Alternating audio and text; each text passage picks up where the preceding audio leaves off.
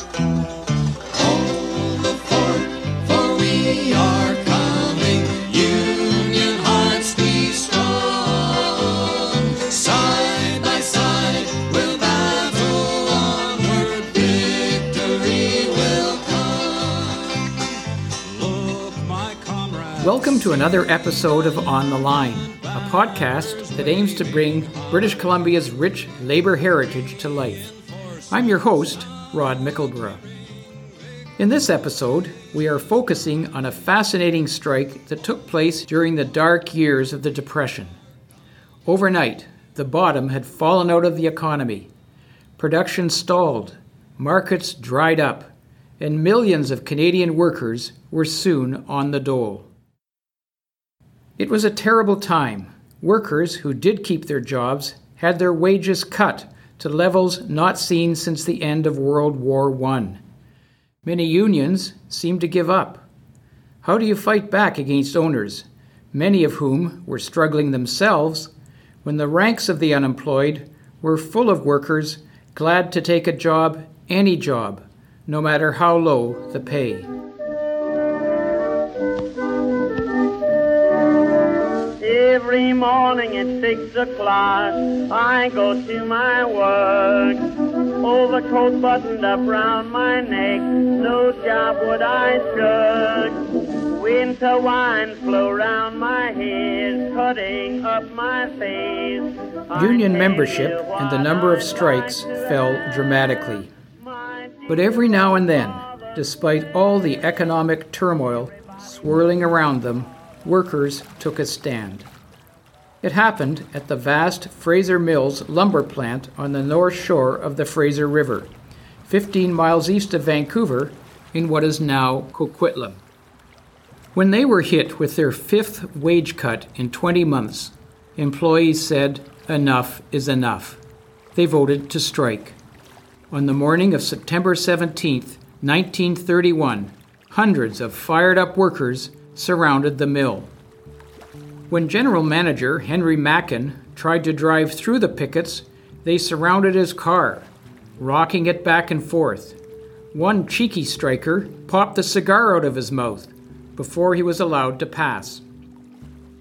The mill workers had recently joined the Lumber Workers Industrial Union, which was an affiliate of the militant communist-led Workers' Unity League. But few were interested in communism. They had more immediate concerns than a revolution by the working class. They wanted their wage cut rolled back, an increase in rates for shingle weavers, less overtime, and better working conditions.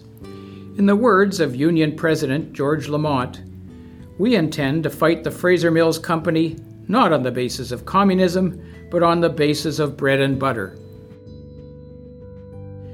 The Fraser Mills strike stands out for another reason. Its workforce was a proverbial rainbow of ethnic diversity. The largest group among them were French Canadian. Their roots went back 20 years, to when the Western Canada Lumber Company first began recruiting workers from Quebec. They soon formed a distinct community, Maillardville, named after their first parish priest. There were also Brits, Scandinavians, and other Europeans. More significantly, there were also sizable numbers of Japanese, Chinese, and South Asian workers.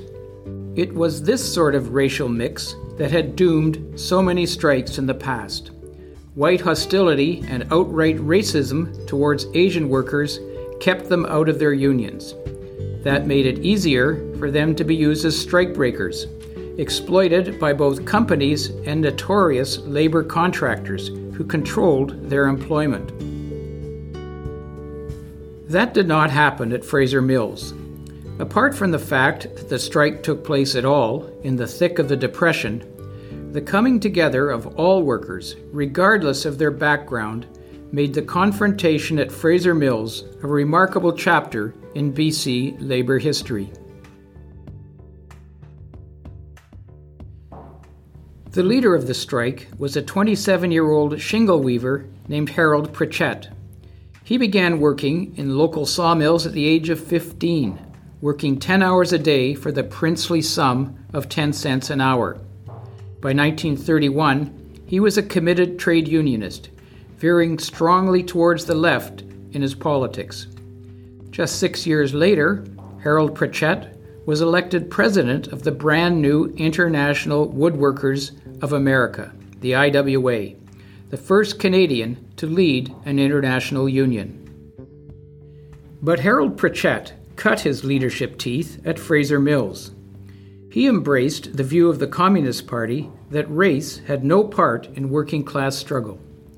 Under his leadership, Japanese, Chinese, and South Asian workers were all represented on the strike committees. Women also played a large role. They presided over the union's large community kitchen, helped organize social events, and often joined in the picketing. Fraser Mills was arguably this province's first strike where diversity was a unifier and not a divider.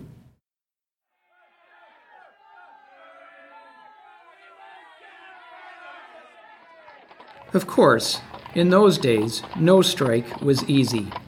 On day one, police showed up in force, half a dozen on horseback, to try and keep pickets from blocking the road into the mill. Many were members of the Unemployed Workers Association, who had been brought in by the Workers' Unity League to bolster the picket line.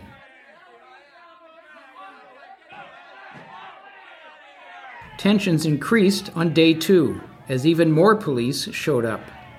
Cars crossing the line were bombarded by rocks and pieces of wood. A streetcar transporting non-union longshoremen to the docks had its windows smashed, although no one was hurt. On day three, police moved in and arrested 10 pickets. 8 were charged with unlawful assembly, 2 with assaulting a police officer. Machine guns were mounted at the mill gates. Armed security guards patrolled the grounds, while police kept pickets under constant surveillance. There was also a war in the pages of Vancouver's daily newspapers, a verbal war. When the conservative, anti-union Vancouver province referred to the large number of pickets as a mob, the Vancouver Sun's popular columnist Bob Bouchette took issue, in the male-oriented vernacular of the time. Our spinster of Victory Square, that's the province, cannot understand why 700 rough, uncouth, sweaty fellows should halt the wheels of industry in this unladylike way. To spend week after week in backbreaking toil in exchange for the bare means of existence becomes too much, so they strike, as they have done at Fraser Mills. I think they have every reason for doing so. They have absolutely nothing to lose, and a strike is one way they have of bringing their condition to the attention of the public. At this point, however, with the mill already shut tight, the strike committee decided further confrontations with police were counterproductive. They reduced the number of pickets to 25 a shift. This was not a sign of weakness or flagging spirits. When the arrested strikers made their first court appearance, 150 workers and supporters gathered outside, and they were not the only ones there. According to the British Columbian newspaper, 50 children of school age, marching two abreast, were brought from Millside, led by a determined-looking lady with a stout stick. There were still occasional dust-ups with police on horseback. On these occasions, strikers might well have taunted the Mounties with refrains from the popular 1920s song, "Horsey, Keep Your Tail Up." The jolly tactic was first used by workers at the nearby Barnett Mill in Burnaby, who were also on strike.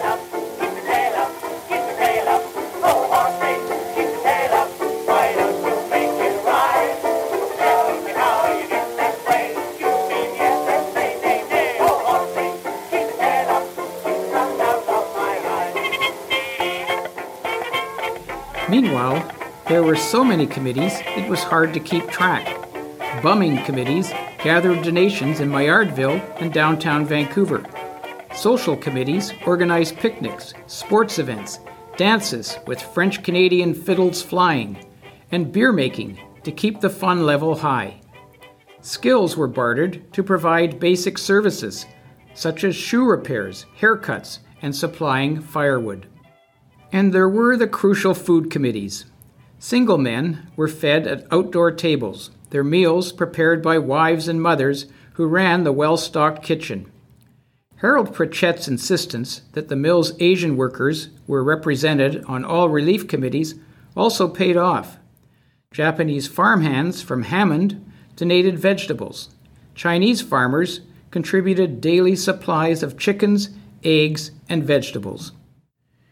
There could be no better example of the benefit of including Asian workers in a union rather than excluding them, as much of the labor movement had for years. The striking union soon added two new demands: an end to the appalling company housing provided for South Asian employees, and an end to the company's use of labor contractors to supply them with Asian workers, which kept their wages 10 cents an hour below the rates paid to white mill workers. At a mass strike support meeting in New Westminster, Japanese mill hand Kei Maruyama outlined their grievances. The contract system, he said, meant that Japanese workers had to go through a Japanese boss who, for all intents and purposes, was an agent for the company. Workers were hired and fired at will. They had no protection. If they joined the union, they could be blacklisted, Maruyama told the large crowd. Yet join the union they did.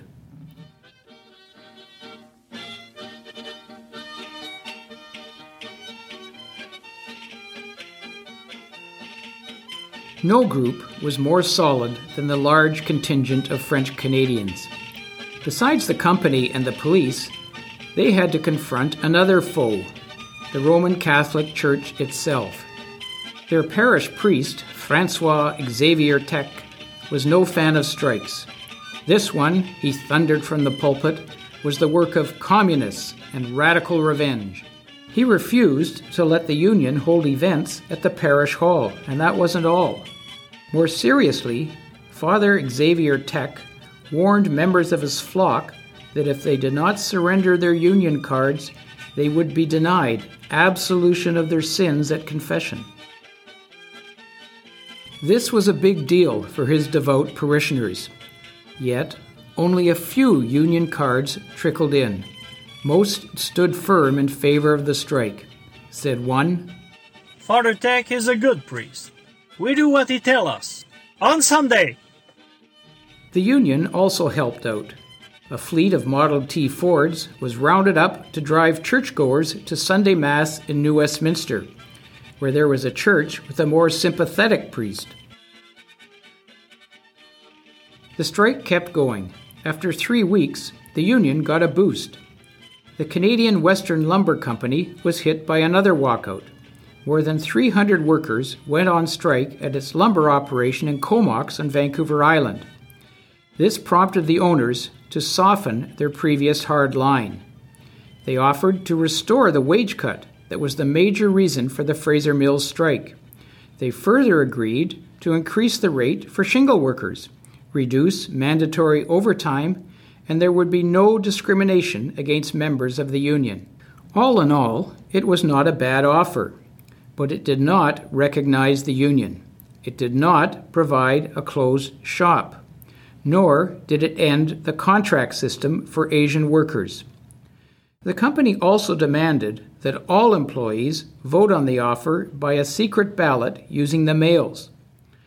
Elected officials from nearby Coquitlam and Burnaby were called on to arrange the vote. It so happened that one of them was the Reeve of Burnaby, William Pritchard. Yes, that William Pritchard, longtime socialist, a former leader of the revolutionary One Big Union, and the guy who spent a year in Manitoba's Stony Mountain Penitentiary for his support of the Winnipeg General Strike in 1919. But those credentials cut no ice with one fiery communist speaker who denounced William Pritchard as, quote, a tool of the capitalists, unquote.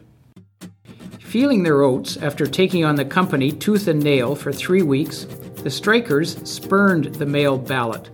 At a raucous union meeting, they voted unanimously by show of hands to reject the company's offer, 389 to nothing.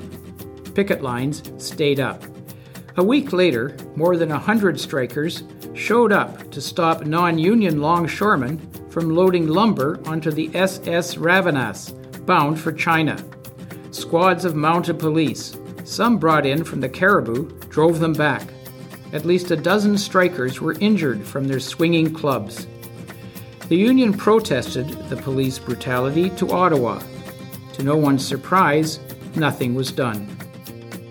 Around the same time, lumber baron H.R. McMillan and other forest titans met with the provincial cabinet. They complained that those nasty unions were threatening the right of workers to work for whatever wage the forest companies offered them. And they were right. Premier Simon Fraser Tolmie weighed in with support for the hard-done forest companies, blaming the familiar bogeyman of all strikes in those days, agitators and communists.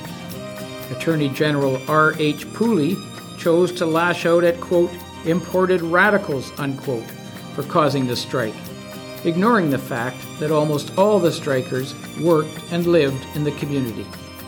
The workers' squeeze continued. All plant operations had ceased. Office staff were sent home. The company store was closed. Tugboats tied up, and the water pumps went dry. Union rowboats patrolled the river. Spirits were further roused by that huge support meeting organized by the New Westminster Labour Council, and speakers did not forget the plight of the mill's Asian workers and their wretched living conditions. A resolution was passed at the meeting demanding that, quote, the vermin-infested and unsanitary bunkhouses located in and on the property owned by Canadian Western Lumber Company and rented and occupied by Orientals and Hindus be abolished. There was also a legal victory. On November 13th, all 8 strikers charged with unlawful assembly were found not guilty. The jury deliberated only 20 minutes. The 2 strikers charged with assaulting a cop were convicted, but got off with only 1 day in jail. Still, after 9 weeks on strike, with the company showing no signs of more concessions and Christmas just a month away, the union decided there was nothing to be gained from staying out. This time by secret ballot, workers voted 406 to 55 to accept the lumber company's last offer, take down their picket signs, and return to work. No one felt defeated. The Fraser Mills workers had managed to stay together and fight on for 6 more weeks to try and win union recognition. But it was not to be. In 1931 and into the 1940s, this remained a line in the sand on which industrial employers would not budge. Not until the Second World War did governments finally pass legislation that legally required employers to recognize and bargain with unions chosen by a majority of their workforce. It had only taken 70 years. And overall, the gains won by the Fraser Mills workers were nothing to sneeze at. The 10% wage cut was cancelled. Shingle workers got their pay hike. A cap was put on overtime, and the company agreed to meet regularly with worker committees to resolve problems. The impact of the workers' stand was seen the next time the company felt the need to cut wages. They eased the burden this time by reducing rents, and they slashed management wages too. You can bet neither would have happened without the strike. But there was a cost. The company's pledge to not discriminate against the strikers proved as hollow as the famous tourist tree at Stanley Park. There was no return to work for union activists. Strike leader Harold Pritchett was among those blacklisted. He never worked another shift at Fraser Mills. With the Depression in full force, Harold Pritchett could not find another job for 3 years. He was left to support his wife and 5 sons on relief payments of $47.50 a month, they lived in a shack and raised chickens. That was the toll for fighting back. As tough as it was for Harold Pritchett and some of the others at the mill, their experience paled in comparison with the fate of Hans Kiest. He was a recently arrived immigrant from Germany. As a member of the Unemployed Workers Association, he had picketed Fraser Mills in the early days of the strike. Immigration authorities singled him out as a troublemaker and, quote, someone saturated with communistic beliefs, unquote. He was deported back to Nazi Germany. There, he was arrested and thrown into a concentration camp. Hans Kiest died from massive hemorrhaging while he was being tortured. He left behind a wife and child in Vancouver. They were awful times, the 1930s, and some paid a dreadful price. Nevertheless, the Fraser Mills strike is an inspiring example of working-class unity in British Columbia.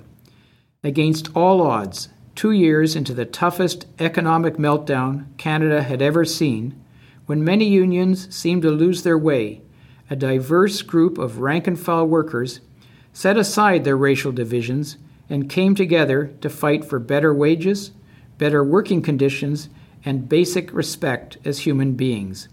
Despite not winning recognition of their union, they succeeded on all other fronts. The secretary of the Lumber Workers Union, M. Palmgren, summed up their achievements in a letter to the Vancouver Sun. Instead of the Oriental scabbing on the white man, which has always been the bogeyman that the lumber bosses have held over the head of the lumber workers, they have seen Japanese, Chinese, and Hindus stand solid with Frenchmen, Swedes, and practically every nationality under the sun. And the result is that Macken and the Canadian Western Lumber Company had to come through with a number of the workers' demands. As a postscript, the same could not be said for lumber workers locked out at the nearby Barnett Mill. That long, ugly dispute, filled with violent police incidents, ended when the owners opted to close the mill rather than respond to the strikers' demands. Most of the Barnett workers remained unemployed until the outbreak of World War II. Years later, the city of Burnaby turned the site of the lumber mill into a beautiful recreation area, Barnett Marine Park. In 2018, the BC Labour Heritage Centre installed a plaque at the park commemorating the heroic 1931 struggles of the Lumber Workers' Industrial Union. As for the more successful and remarkable strike at Fraser Mills, it should be much better known than it is. I hope we have done it justice. Thanks to Bailey Garden for editing, John Mabbitt provided the voice for Sun columnist Bob Bouchette, while Mark Gamelin was the worker from Quebec. This podcast is produced by the BC Labour Heritage Centre. I'm Rod Mickleborough. We'll see you next time on The Line. Banners waving high, reinforcements now appear.